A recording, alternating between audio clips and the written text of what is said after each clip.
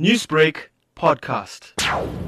3 suspects that were arrested whilst on their way to commit a crime, and they were also traveling in a hijacked vehicle. The vehicle was also hijacked in the Marianhill area 2 weeks ago, and today the police officers were conducting an intelligence-driven operation when they received information about this hijacked vehicle that was spotted on the N3 freeway, and the said vehicle was then intercepted. You mentioned that the suspects were on their way to commit a crime. Can you tell us how did you get this information and exactly where were they going to perform this crime? This crime was about to be committed in the Ladysmith area, even though I cannot divulge more information as the matter now is still at court, to be heard at court. But what I can say is that they were on the way to commit a crime in Ladysmith, and the vehicle was hijacked in Marianhill.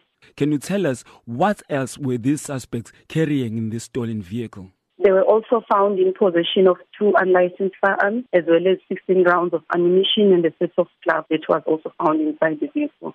What can one do if they notice people they suspect are on their way to commit a crime? Yes, we are appealing to community members to make sure that if they notice the suspicious people or vehicles, they must make sure that they notify the police immediately so that those suspects will be apprehended.